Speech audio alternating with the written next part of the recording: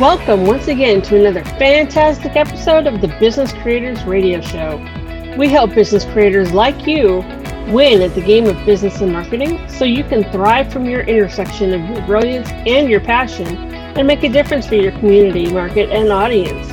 Please take a moment and visit our website, www.businesscreatorsradioshow.com. You'll find hundreds of episodes covering a breadth and depth of topics relevant to you as a business creator, and links to subscribe via your favorite network so you get fresh episodes delivered straight to you. And now, here's today's episode. Let's get started.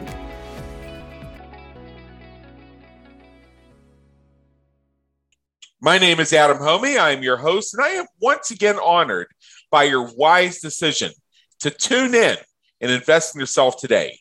The Business Creators Radio Show takes you to those places where you have those mastermind experiences. When you meet somebody who gives you that aha moment or sit in on that conversation that in its own unanticipated way transforms your life, your business, or your thinking. You may hear birds chirping in the background is happening right now. You may hear ambient conversation from a nearby table. You may hear a car drifting by. Right now, we're coming to you from my high-tech studio, which is the balcony of my sumptuous apartment here in Las Vegas, known to some, at least me, as the hottest city in the world. And what we're going to discuss today is building your customer master plan, which you're going to find to be, I believe, a very, very intriguing topic. We're going to get into customer segmentation, messaging to your customers, finding the correct marketing methods to grow your business. There are so many different ways you could market your business. I think over the past 500 and some episodes of Business Creators Radio, we've touched on all of them multiple times. But the question is, what's best for you?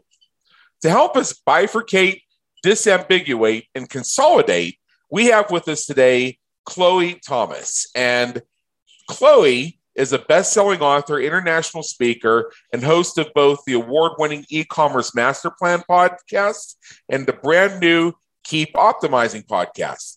Chloe's one of the top 30 e-commerce influencers for 2021, according to Scurry, and her podcasts are regularly included in lists of the top e-commerce and marketing podcasts in the world.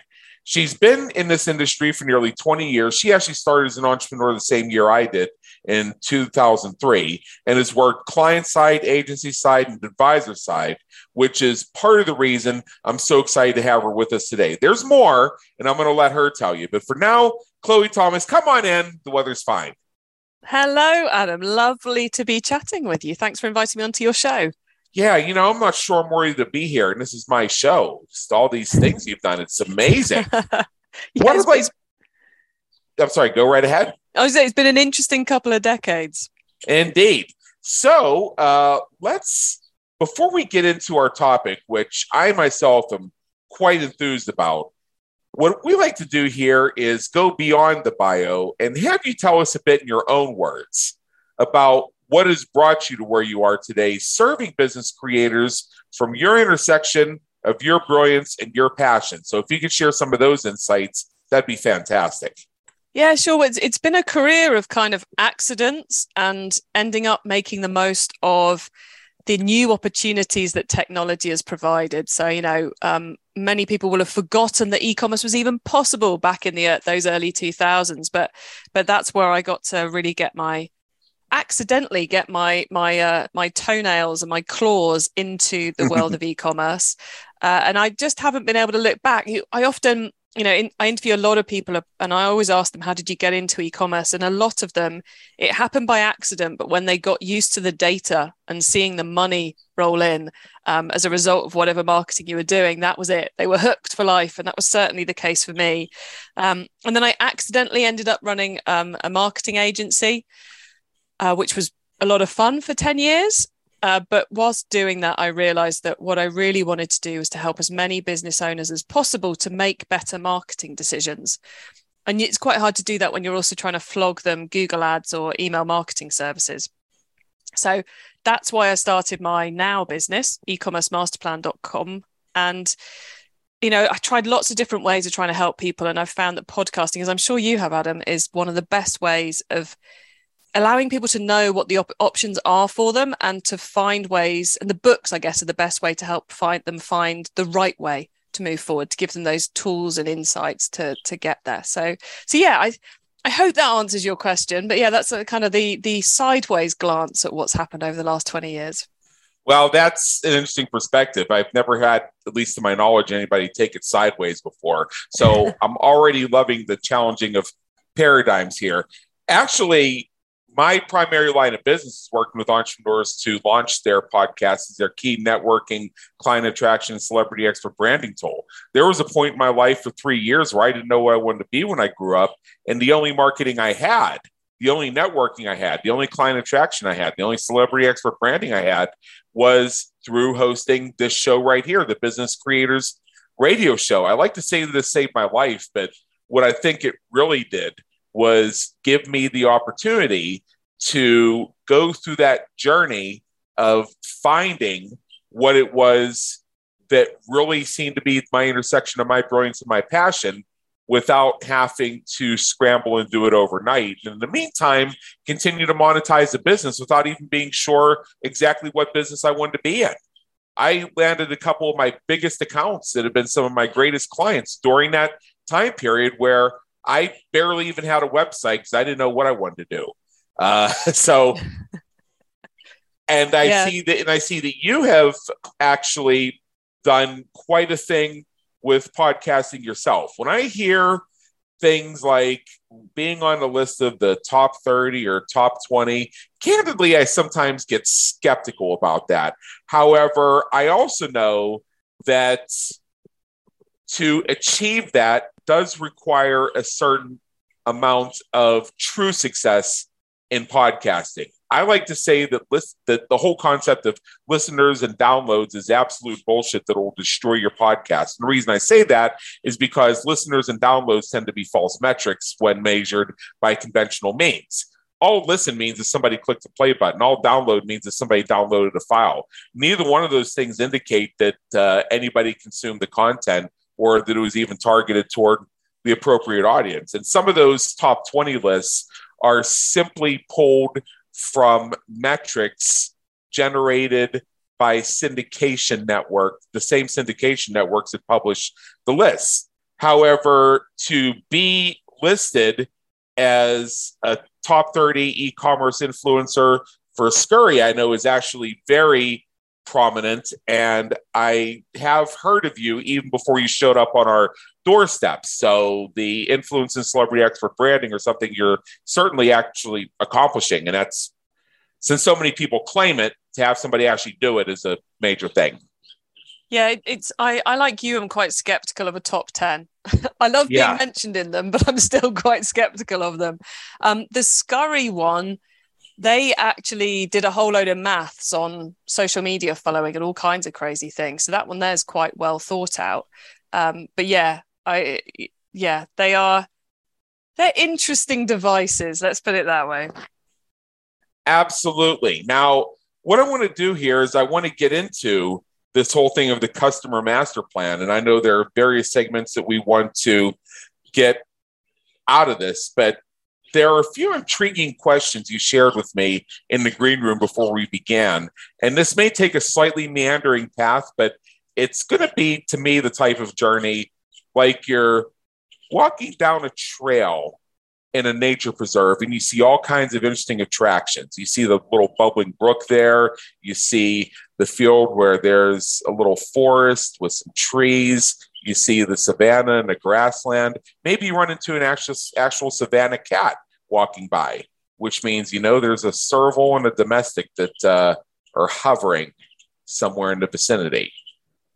So picture a picturesque journey and prepare to embark with us. The first thing is you described your current business as your agency escape plan. That piqued my curiosity. Tell me about that. Yeah, sure. So as I said earlier, I ended up running an agency by accident. I got a job working as head of e-commerce for a group of mail order brands in the UK, which was awesome. It was a kid in the candy shop job. It was so much fun. And part of that was that my boss wanted to turn what I was doing into a standalone consultancy agency to look after the digital marketing of more mail order businesses. So it kind of wasn't my idea, but it was an awful lot of fun and I was really glad to do it. But after 5 years of running the agency, I kind of came to a couple of realizations. One was the one I already mentioned, which was it wasn't the right way for me to be doing what I wanted to do. The other thing was I am an introvert. I'm a long way down the introvert scale. I'm good on a podcast. I'm good on a stage. I can manage networking if I'm in the right frame of mind, but gosh, does it exhaust me. And running a marketing agency where I had team, sales, and I had clients all requiring my time was exhausting, and it left me with no energy for anything but business and turned me into a bit of a mood hoover. You know, that person who sits in the corner of the room and you can just feel the waves of anger coming out from them. You know what I mean? So I was like, right, I have to get out of this. And I'm sure a lot of people would say I should have just done it within 12 months. It took me 5 years. And it took me 5 years because I had awesome, amazing people working for me and I didn't want to leave them high and dry. We had lovely clients and I wanted to find a way of exiting that didn't adversely affect other people. So learned an awful lot in those 5 years, more about me, more about the business, and finally sold, which was a fascinating experience. But e-commerce master plan from day one was a route to fulfill what I wanted to do and to create a business where I could both make money and have energy left at the end of the day to do something fun. There's so much to dissect from that. When I started as an entrepreneur in 2003, it was actually a side hustle. And the original intention of my business was to work with training and development firms to research data for their presentations, collate data for books, and analyze data from employee surveys. This was in line with my goal of being in the training and development industry myself. Fast forward to 2005, when after 2 years of what I realized retrospectively was me just simply not knowing what questions to ask and not even knowing there were questions that I could be asking, I was able to make that a full-time gig. Within 2 weeks, due to stumbling across an opportunity, I found myself in the web design business, which I remained in for the next 6 years. The story sounded there are a few reasons I got out of that. Number one, the agency model drove me up a freaking wall. That's the first thing. The second, and along with that, it felt like most of what I was doing in terms of that business was putting out fires all the time because I was working with, and they were all great people. But the fact is when you have contractors and virtual assistants for your business who also have their own business, which is an appropriate model, naturally, they're not going to have the same level of investment in serving your customers because that's a degree removed, if that makes sense. Yeah. So that there was only so much I could do to encourage their enthusiasm, and I ended up putting out a lot of fires over that. Second thing is that it seemed like I spent most of my time, other than putting out fires, in distributing payments to everybody under the sun. And the third is that ultimately I felt like I was at least 2 degrees removed from the action, no matter what I did. And I was not, I had clients I barely knew their names, and I just didn't want to be in that environment. It just didn't work for me, plain and simple. As far as the introversion thing, I'm so introverted myself, they had to make a new category on the left side of the spectrum for me. I resonate with that. Yeah. I can totally dominate and regulate on a podcast, on a live stream interview, conducting a webinar, being a webinar guest, speaking from stage. The challenge on the latter, the speaking from stage, is Oh, and then I got to deal with the people. Mm. It's not only because I have the ability to keep people out of food comas that I frequently get booked as the after lunch guy. It's also one of my own sweet spots because the fact that the lunch hour tends to be right before I go on stage is I can disappear from people for an hour.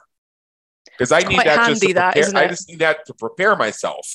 And then what I need to work out afterwards is after I'm done speaking, are we going to take a break immediately? Are we going to go to the back of the room with me here? What do you want me to do afterwards? Because if the answer to that question is, oh, well, as soon as you're done speaking, we want you to take a seat in the audience. Well, the answer to that's going to be a succinct no. See, I can, the energy of being on stage usually gives me enough to get through the next hour and the people who want to come and talk to you. But what I totally can't do at the end of an event is go to the party. That right. Just, oh, no. I used to get through it with alcohol, and then I realized a few years ago that was a terrible, terrible thing to do. So now I don't drink anymore, and I go back to my hotel room, get a takeaway or room service, and have a lovely evening. Yeah. I need to know if if there's going to be like a break immediately afterwards, because I can do it if I have advance notice to prepare the energy. Yeah, we were told, and part of this goes back to how we were socialized in school. And I think that a lot of school children still encounter this. And it's what I call participation points culture. It's the thing that screws up our meetings. Interesting. Tell me more. What I mean by that is I have an entire curriculum on this. I have the 5 unbreakable rules for meeting success. I have the FIPSO formula for determining who the people are in the room and why they're in the room. I have actually an entire curriculum on this topic. What we discover is that one of the killers, the things that make meetings suck, is participation points culture. This is where you get folks being called upon who actually don't have anything to contribute, who, due to a combination of participation points culture and fear of being called out as being disengaged, will spend 13 minutes explaining how they have nothing to add. or the phenomenon where folks will ask questions to which everybody already knows the answer just so they can be seen as leaning in and participating. Yeah, I find that quite frustrating at conferences. You know, when you get to the Q&A section and someone's just like, yeah, I just need to ask a question. It's really important that one of my objectives, I'm going to ask questions in the sessions. And they get up and ask me, just like, that gives no one any value. It's of no use at all. You should have just sat down. But it's that whole, I need to participate thing that people just get ingrained. Sorry, I got quite ranty there. Sorry, Adam. Right. Oh, that's part of what this is about. So you yourself ran a marketing agency for 10 years. And now you've made that transition into being an author, a podcast host, et cetera, et cetera, et cetera. So aside from what we discussed, is there anything else that drove that change? I think when I first started this business and leaving the agency, my plan was to do the whole book to webinar to one-day course to coaching mastermind type thing. That was the original plan. And I realized that wasn't as much fun as I thought it was going to be, because again, it's too much people time. So yeah. Then I was speaking at a series of events organized by the government around the southwest of the UK. And one of my fellow speakers was raving about podcasting. And this was in about 2014. And I did what you should never do as a speaker at an event. And I went and spent the whole of the lunch hour talking to another speaker. I was like, go away, delegates, we're talking. Which is I don't do that normally, but I really needed Matt's opinion on podcasting. So I went, oh, this is interesting. I know my audience, people running e-commerce brands, they are hard to get to leave their offices because there's always something to do, and there's not a lot in it for them at networking events. They're quite odd. That's right. Quite odd in that way, in terms of normal business selling. So I thought, oh, they can listen to my podcast whilst they're sat at their desk, so I could reach them that way. And this whole podcasting thing sounds really cool because I get to have loads of cool conversations with people that are all off the record. So if I could put some of those conversations on the record, it would be kind of awesome. So I spent about 6 months preparing for this podcast launch, and it's fair to say 6 months. Yeah. Oh yeah. I went deep because I knew I needed to do it really well. And I knew I needed to clear enough space in my diary to do it. So it was a lot of kind of reorganizing things and delegating stuff. So as I had the space to really commit to it. And then, it's 7 years on now. So yeah. Okay. This was before Podcast Reach existed. So, all right, I don't feel bad now because otherwise I was going to say, damn it, where was I? This was 2015. Yeah. We could have we could have cut that by 2/3 and probably gone even deeper. I designed a whole system around the analytical side of podcast launching, starting with avatar creation and 3 different types of avatars, the deep dive into the branding, the descriptions, and looking forensically at who you bring on as your guests. So here's a question for you in your estimation, Chloe. Mm-hmm. Whenever you host a podcast episode, who's your most important listener? Oh, that's an interesting one. There's an answer to this, but I want to see what yours is. When I'm hosting a guest, when I'm mid-interview, I'm trying to make the guest feel really comfortable, and I'm trying to make sure that the guest is giving great advice that's going to help someone who's running probably a Shopify business, struggling with what to do with their marketing, and they're turning over somewhere between 100,000 and $1 million. Right, but who's your most important listener? That person. There you go. Your guest. Oh, you'd say the guest is the most important listener? Of course they are. They're the only person who's guaranteed to be there the entire time. They're the only person you're more or less guaranteed to have a separate conversation with. And other than you, they have more decision power than anybody else on earth as to whether or not that episode will ever see the light of day. That's a really interesting way of thinking about it. I'd never thought about it that way. Yeah. Yeah. So for somebody in e-commerce, if you're running an e-commerce podcast, I would have to see your show more, but I would be thinking of, if I were interviewing people, depending on what my offer was from your perspective, like how you support people in e-commerce, but for the person who's in e-commerce, who's being a guest on your show, I would think of how they can use that to form alliances to help them sell more of their stuff, to be extremely colloquial. And clearly for those who offer product solutions and services for e-commerce, how to reach more of them. So overall, it's the guest who's the most important listener. And I've been saying that for many years. As I mentioned earlier, for 3 years, I didn't know what I wanted to be when I grew up. And being a podcast host enabled me to actually grow my business without knowing what business I wanted to be in. Nice. Well, I've got 2 long train journeys next week. So I'm going to put that on my list of things to think about as I'm traveling around the UK. So thank you for that, Adam.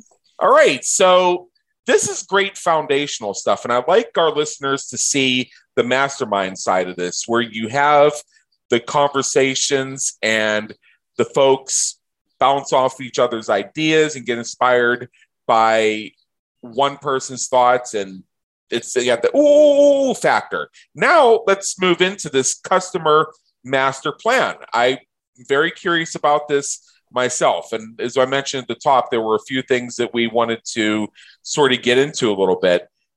Now, this is going to be a very open-ended question, and you can take this however you want, or whatever direction you want, but I'm leaving it open-ended on purpose because for the person who's looking to get into e-commerce, this is actually kind of open-ended. Many times they don't even know where to begin. Is how do you understand who your customer segments really are? Well, that is an interesting question. I like to try and simplify that because I think people get quite tied up and confused by demographics and psychographics and various elements. So I like to think of segmentation as being very much about the buyer journey.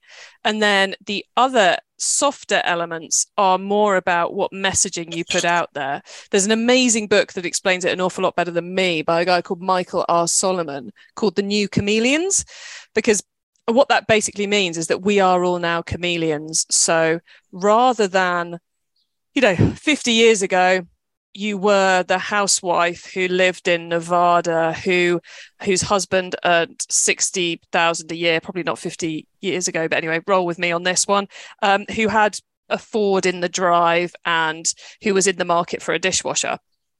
Nowadays, we are, you might be the person who rents their work wardrobe, but you buy your personal wardrobe, and you're only a recent grad, but you spend some of your money on going to big Michelin-starred restaurants because you like the experience. And on TikTok, although you're a lawyer by day, on TikTok, you are a foodie by night.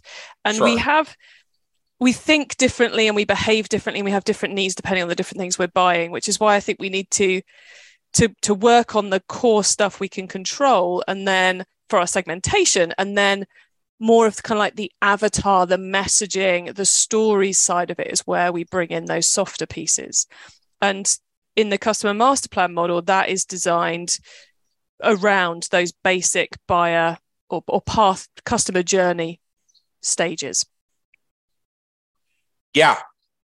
To me, it's so much easier to say, well, let me identify my customer segment than it is to reach them. And I believe that housewife in Nevada who attempted to get involved with a multi-level marketing organization discovered that very early on. Yeah. Or that's one example. And another is who decided to monetize her hobby, discovered that pretty early on as well, is, oh, well, who's actually going to buy this stuff? Yeah, and one of the reasons I created the model were because I found too many people starting their decision-making process of where do I spend my time on my marketing? What should I be doing with my marketing at the wrong point? They go, we should do Facebook ads, or they go, we should do more email, or we should do a campaign about the fact that you can recycle our packaging. And it's like, no, that's not where you start. You start by looking at that buyer journey and going, where are we at our weakest, or where's the greatest opportunity? And that's what the model's all about, is reminding you to start from the bottom up and also helping you work out how to do it. So it starts with 6 circles going across the page and 5 arrows. Oh, so circles and arrows. I like diagrams and charts. Yes. I also like acronyms and alliteration. So keep going. I'm liking this. I don't have any acronyms or alliterations for you, I'm afraid. I don't think I do, but maybe I will. But we'll go with the diagram. So we got the 6 circles from left to right across the page, and there's an arrow between each of them. And each of the circles is the customer relationship level. So that's the relationship the customer's got to with your business. On the far right-hand side, to start in the place you weren't anticipating I was going to start, we've got the regular buyers. These are the people who buy from you again and again and again. The next one in is repeat buyers. They bought from you twice. The one before that, first-time buyers, bought from you once. The one before that is inquirers. So you've got their email address. Before that, visitors. They've made it all the way to your website. And the one before that is the world, which is literally everyone in the world who hasn't been to your website. And then the arrows between these circles are numbered from 1 to 5, stage 1 being the world to visitors, stage 2, visitors to inquirers, stage 3, visitors to first-time buyers, and so forth until we get to number 5. And it's also a reminder that where we do our work is in between the circles. So you might be going, well, we've got loads of people who bought from us during the pandemic, but we haven't got many of them coming back to buy again. So there's a big opportunity in between first-time buyers and repeat buyers, which is stage 4. So what can I do in stage 4 to improve performance? And there's everything from customer services to product to ops to marketing that you could do to improve the performance there. But then you know where you're focusing. You're not worried about your email sign-up rate. You're worried about how you improve the performance for those people. And I recommend that people choose one of these stages to focus on each month or each quarter if you're a smaller business, and really work on improving it from every possible angle, and then reassess and then work on another stage for the next month or quarter. Yeah. So what you're suggesting is that we shouldn't obsess over unsubscribes from our email list. Yep. I would definitely say you shouldn't obsess about unsubscribes from your email list. People are far more likely to stay subscribed and never open them than they are to actually bother to unsubscribe. So unsubscribe numbers are fairly iffy anyway. They're not really telling you anything all that useful. So yeah, definitely don't worry too much about your email unsubscribes. But it's the real message of the model is get focused and understand why you're focusing where you should be focusing. I find unsubscribes to be absolutely hilarious. It's like, I don't really look at them, and I don't look at this stuff in detail, but every so often I'll dip into my email marketing platform and I will I will allow myself to be humorously entertained by some of the notes they leave me, especially the ones that claim that they never wanted to receive the emails. Okay, so why did you opt in? Why do I have the IP address? I actually had somebody threaten to sue me and tried to have all my websites shut down because they claimed that I spammed them. Wow, that's quite excessive for an email person. Oh, they went so far as to go on the internet and do one of those Google searches for "do it yourself cease and desist letter." Wow. And I found out that they were acting up because apparently they contacted my hosting company, and my hosting company contacted me saying, there's this person that's calling us, and we candidly think that they're like Hannibal Lecter level psychopath, but they're claiming that they sent us an email, and you probably received copies of it because they seem to have found your email address.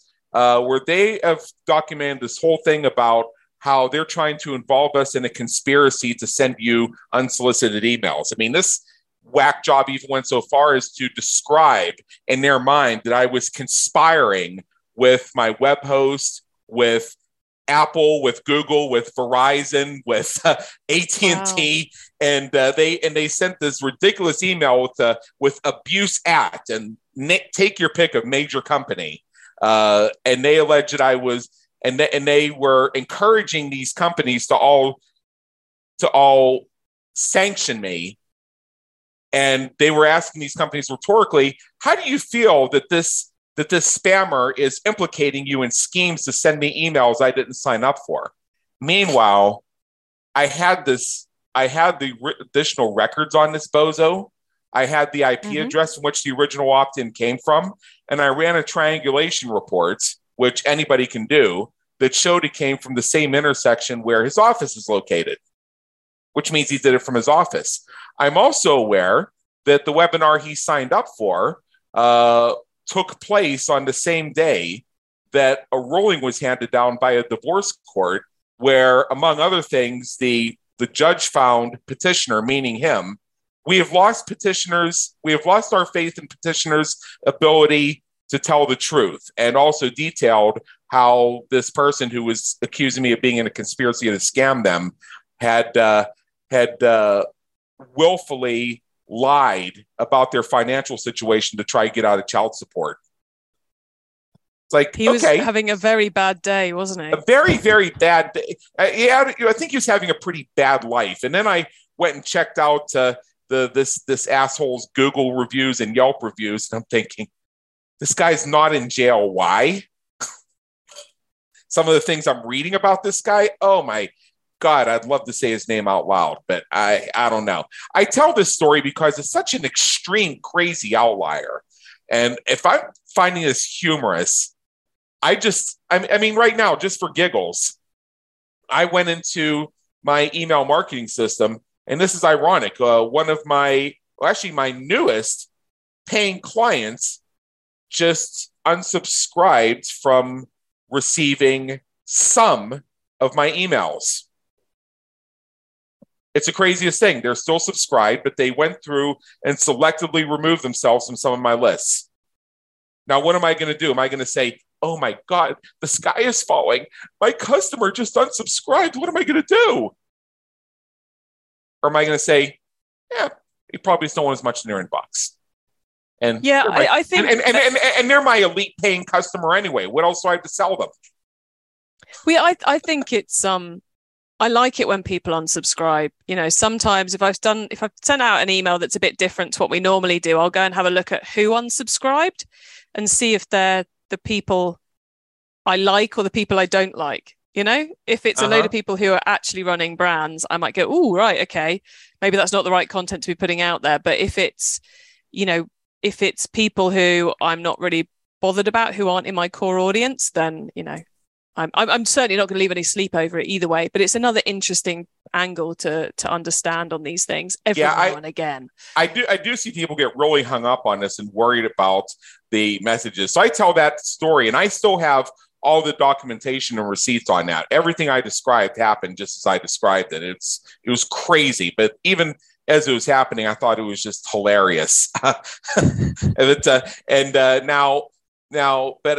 sometimes I see folks who will who will state reasons saying, "Oh, I really love your stuff, and I'm so sorry that I'm unsubscribing. It's just that right now I'm not really needing this." I'm thinking, we know each other. Just cool. Stop back if you need me again.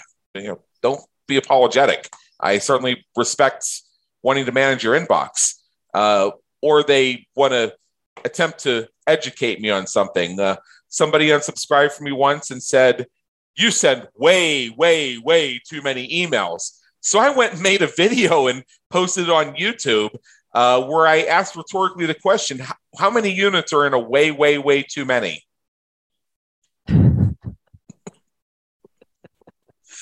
Did you get an answer? No.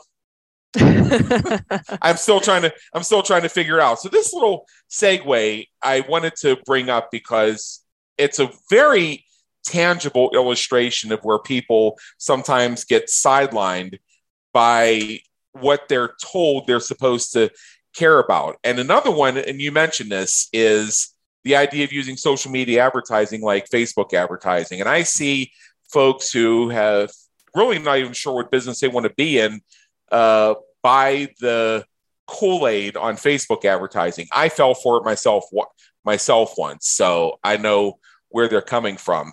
And somebody described it to me thusly, and I've always believed this, that when you engage in that form of advertising, it's intended to amplify what's working, not create something when nothing is.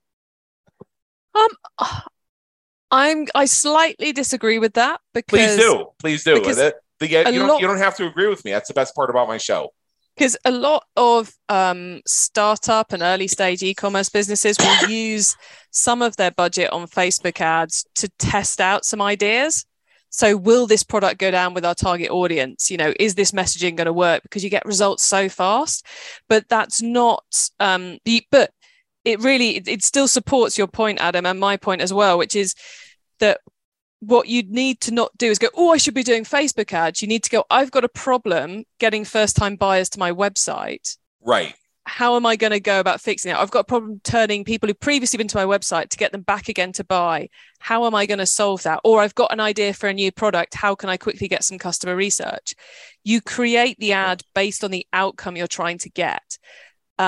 And the stage of the journey that person is in. And that's the beauty of Facebook ads, and many other marketing channels. But you need to understand what you're trying to achieve, not just go, everybody else is doing Facebook ads, so I better go and do Facebook ads. And anyone who's feeling, oh my God, that's so embarrassing, I do that. Everybody does that. I was a few years back when I still did coaching. I was coaching a marketing manager of a sizable, successful company in the UK, and they had 4 SKUs, 4 different products, which are all color variants of the same product, right? One product. Yeah. They went to an event run by a company who sell software that does machine learning to make your search results on your e-commerce website work better. Right. So it puts the in-stock stuff and the best sellers to the top, and it puts the out of stock to the bottom and does lots of other very, very clever things. And she got on the call with me and went, oh, it's an amazing event. I think I need to buy the software. It's like, you've got 4 SKUs. You do not need to buy the software. And this is like £1,000 a month. But she'd been so taken in, a very, very successful marketer, that she just needed that, hold on. No, I don't need this. This software is designed to solve a problem I don't have. And that's why we've always got to take it back to what we're actually trying to achieve. What problems are we trying to solve? What opportunities are we trying to take advantage of? Because it's, I've run a marketing agency. Adam, you've run a marketing agency, a web agency. Part of our job was to create a lot of noise about things and to talk about things a lot. And, that sometimes leads people, if we do a really good job, leads people to want things they don't really want. So you've got to be a bit cynical about these things and remember what you're actually trying to achieve. Well, sometimes what we have are solutions in search of problems. And I've seen that phenomenon as well. I've seen people go to seminars and conferences and they'll buy every offer from the stage where they were told, if you don't use our service, you're not really in business. So no, if you're in business and you're billing people and you're providing services or products, you're in business. Right. A cartoon I saw over 20 years ago remains just as pertinent today as it was then. And this is when e-learning was becoming a thing around 2002, 2003. And within the e-learning community, there was this cartoon that kept making the rounds over and over and over again. It was like a meme right before social media became a thing. And it depicted the director of training and development in the CFO's office or the CEO's office, and the CEO or whoever it was telling the training and development director saying, I don't know what this e-learning thing is, but if you're telling us our competitor has one, then order us 2.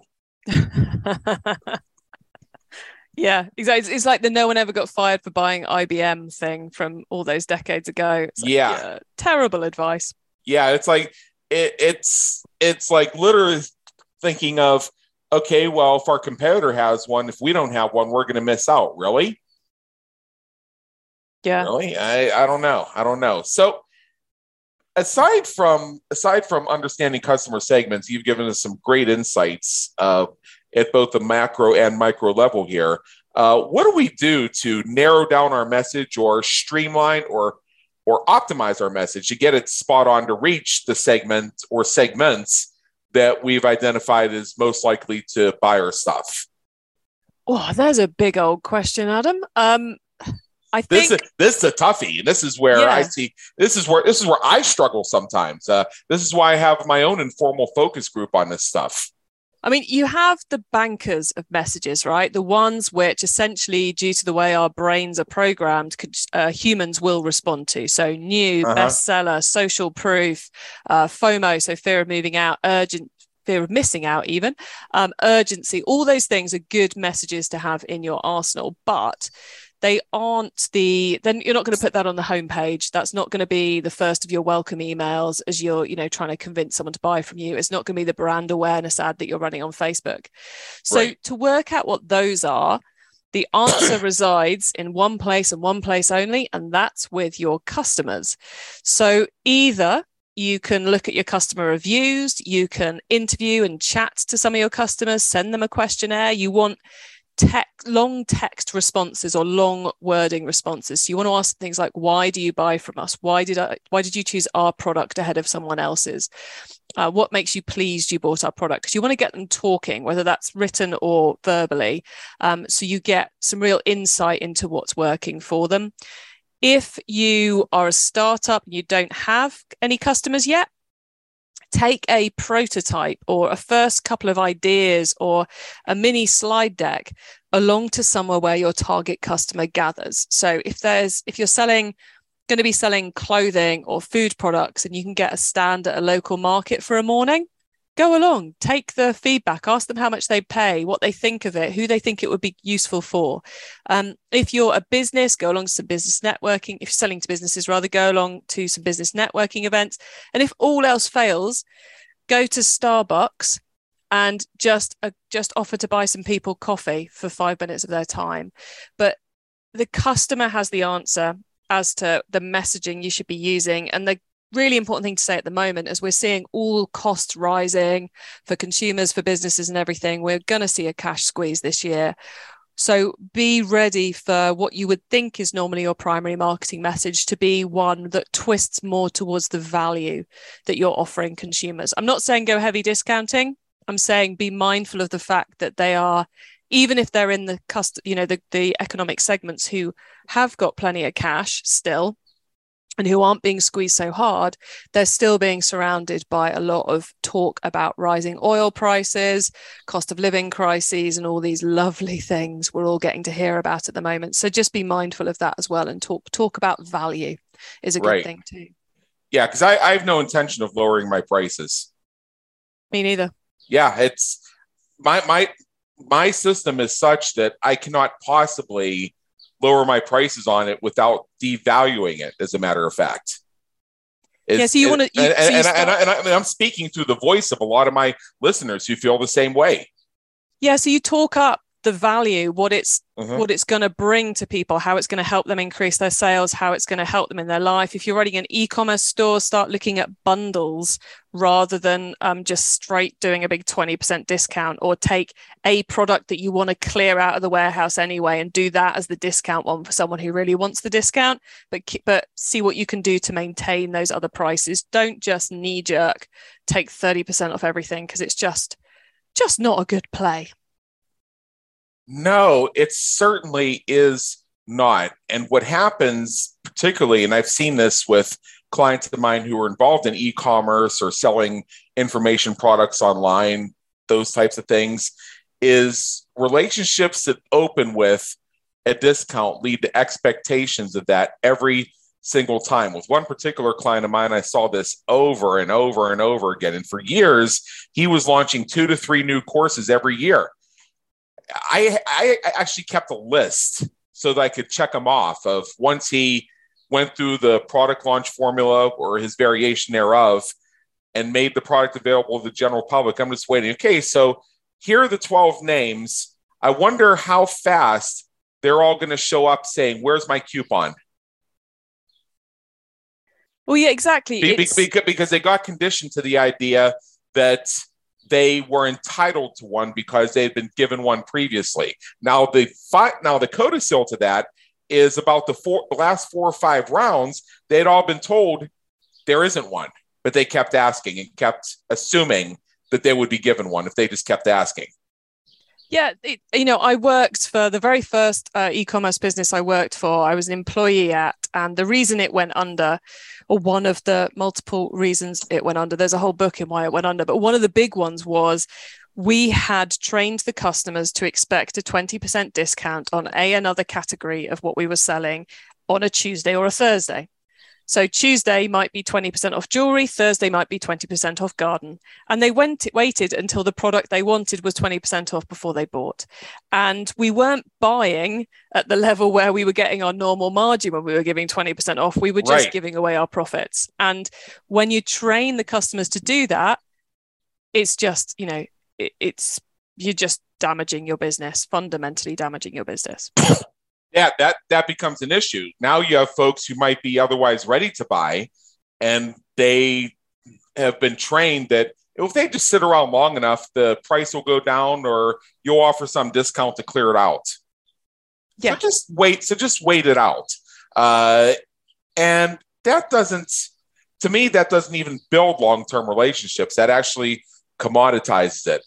In my book, Groundhog Day is an Event, Not a Business Strategy, I tell the story of this one client that we had years ago. I mean, I'm talking 15, 20 years ago. So this is ancient history.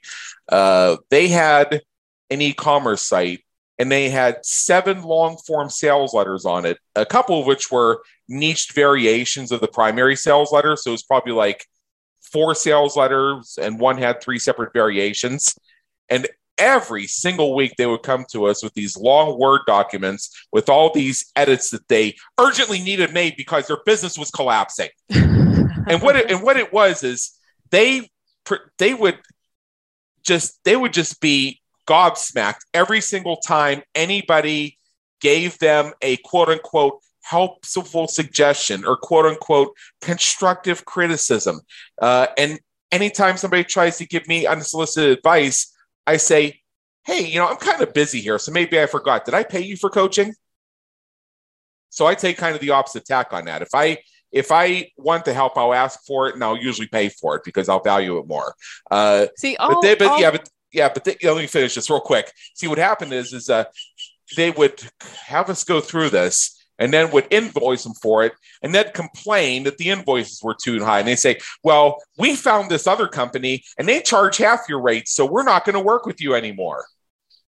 Hallelujah. I just sit there and wait. Next thing you know, I'd hear, this other company, they just stopped answering our emails, and I need these edits done for tomorrow, or I'm going to lose everything. Can you please help? And we would invoice, and it's like, oh, your invoices are too high. Well, we found this other company, and repeat the cycle 4 or 5 times. Yeah, I mean, I got to the point with them. Let me cap this, and I know you're about to explode with thoughts, but where I got to them ultimately is I said, you would probably be a happier person in general and somebody the companies would actually want to work with if you'd spend less time editing your website and more time promoting it. Please go ahead, Chloe. Oh, yeah, totally agree with that. Spend more time promoting than working on the site. No, I was going to say that it's one of the most difficult things in business is I'm sure this was true when the internet didn't exist, but with the internet, there is an endless list of things you could do in your business. Absolutely endless. Right. I look around my business every day and I see things, oh, I really ought to fix that. I really ought to do that. I really ought to do that. And I've got, like you mentioned, I am a best-selling author. I've got 5 books out there. I could market them all, right? But it's not worth my time to market them all. And the success comes from going, what should I do? Should I spend an hour working on marketing a book I published almost 10 years ago? Or should I spend an hour working on publishing this week's podcast episode? It's the latter. And it's, not all decisions are that obvious. But time spent really getting to grips with what you should do, as opposed to all the stuff you could do, is always time well spent, in my opinion. And that business you're talking about, they needed that written, chiseled into the wall of their office. Do what you should do, not what you could do. Right.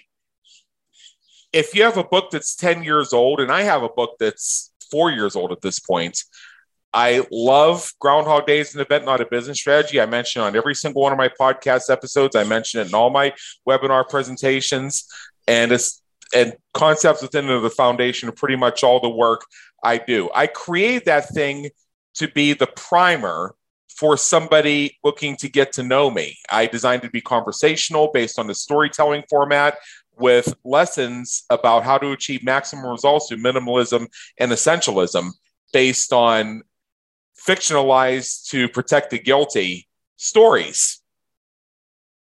I wasn't intended for there to be 5 editions, for it to be part of a series, or for there to be a version 2, a version 3, or a version 4. In fact, I happen to know the thing has a few typos, one of which is it promises to list 5 reasons why for something, and then it goes on to list 7 because I added a couple in editing and forgot to edit the sentence right before it. I also know that there's a paragraph missing that should have been there that somehow disappeared. I don't care. I'm not even going to bother to re-upload the Kindle file. Well, because the book itself continues to do its job. It's a conversation starter. People read it, and they're supposed to find out what an interesting guy I am and decide whether my personality resonates with them. The best review I ever got on it, and unfortunately it was sent to me in an email because the person did not use Amazon or anything. He bought it at a book signing event. Is he said he was sitting out on his patio reading the book, and about 10 pages in, he just started laughing and couldn't stop laughing because he heard my voice and knew that was exactly how I spoke. That's awesome. Nailed it. That's all that book has to do for me. If I want books on other topics, I'll just create them. Exactly. And you don't need to go back and do that. There's probably a million things you could do with that book, but it's not the right thing for your business at this point in time. And that's right. That's such an important thing for people to understand, is to separate the could from the should. Yes, please buy it. www.thegroundhogbook.com. You'll love it. However, that being said, read it, enjoy it, tell me what you think of it. But that's about as far as I'm going to go to promote it. Its very existence does more for me, actually. And I want to make this statement here.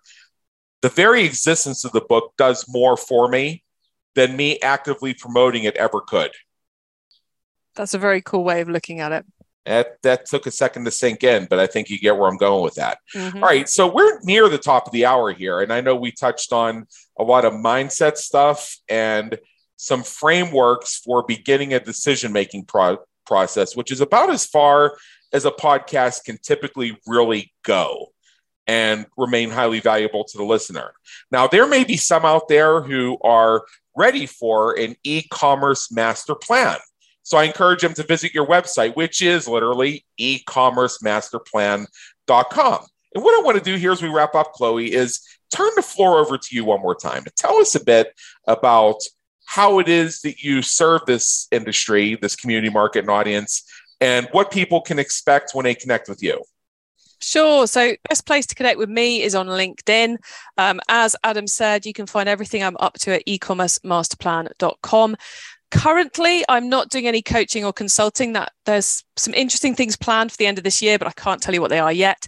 But most of what I'm doing right now is speaking at events and the 2 podcasts. We've got the e-commerce master plan podcast, where every Monday we put an interview with a different e-commerce retailer live, from fresh, exciting startups right the way through to multi-million-dollar D2C successes.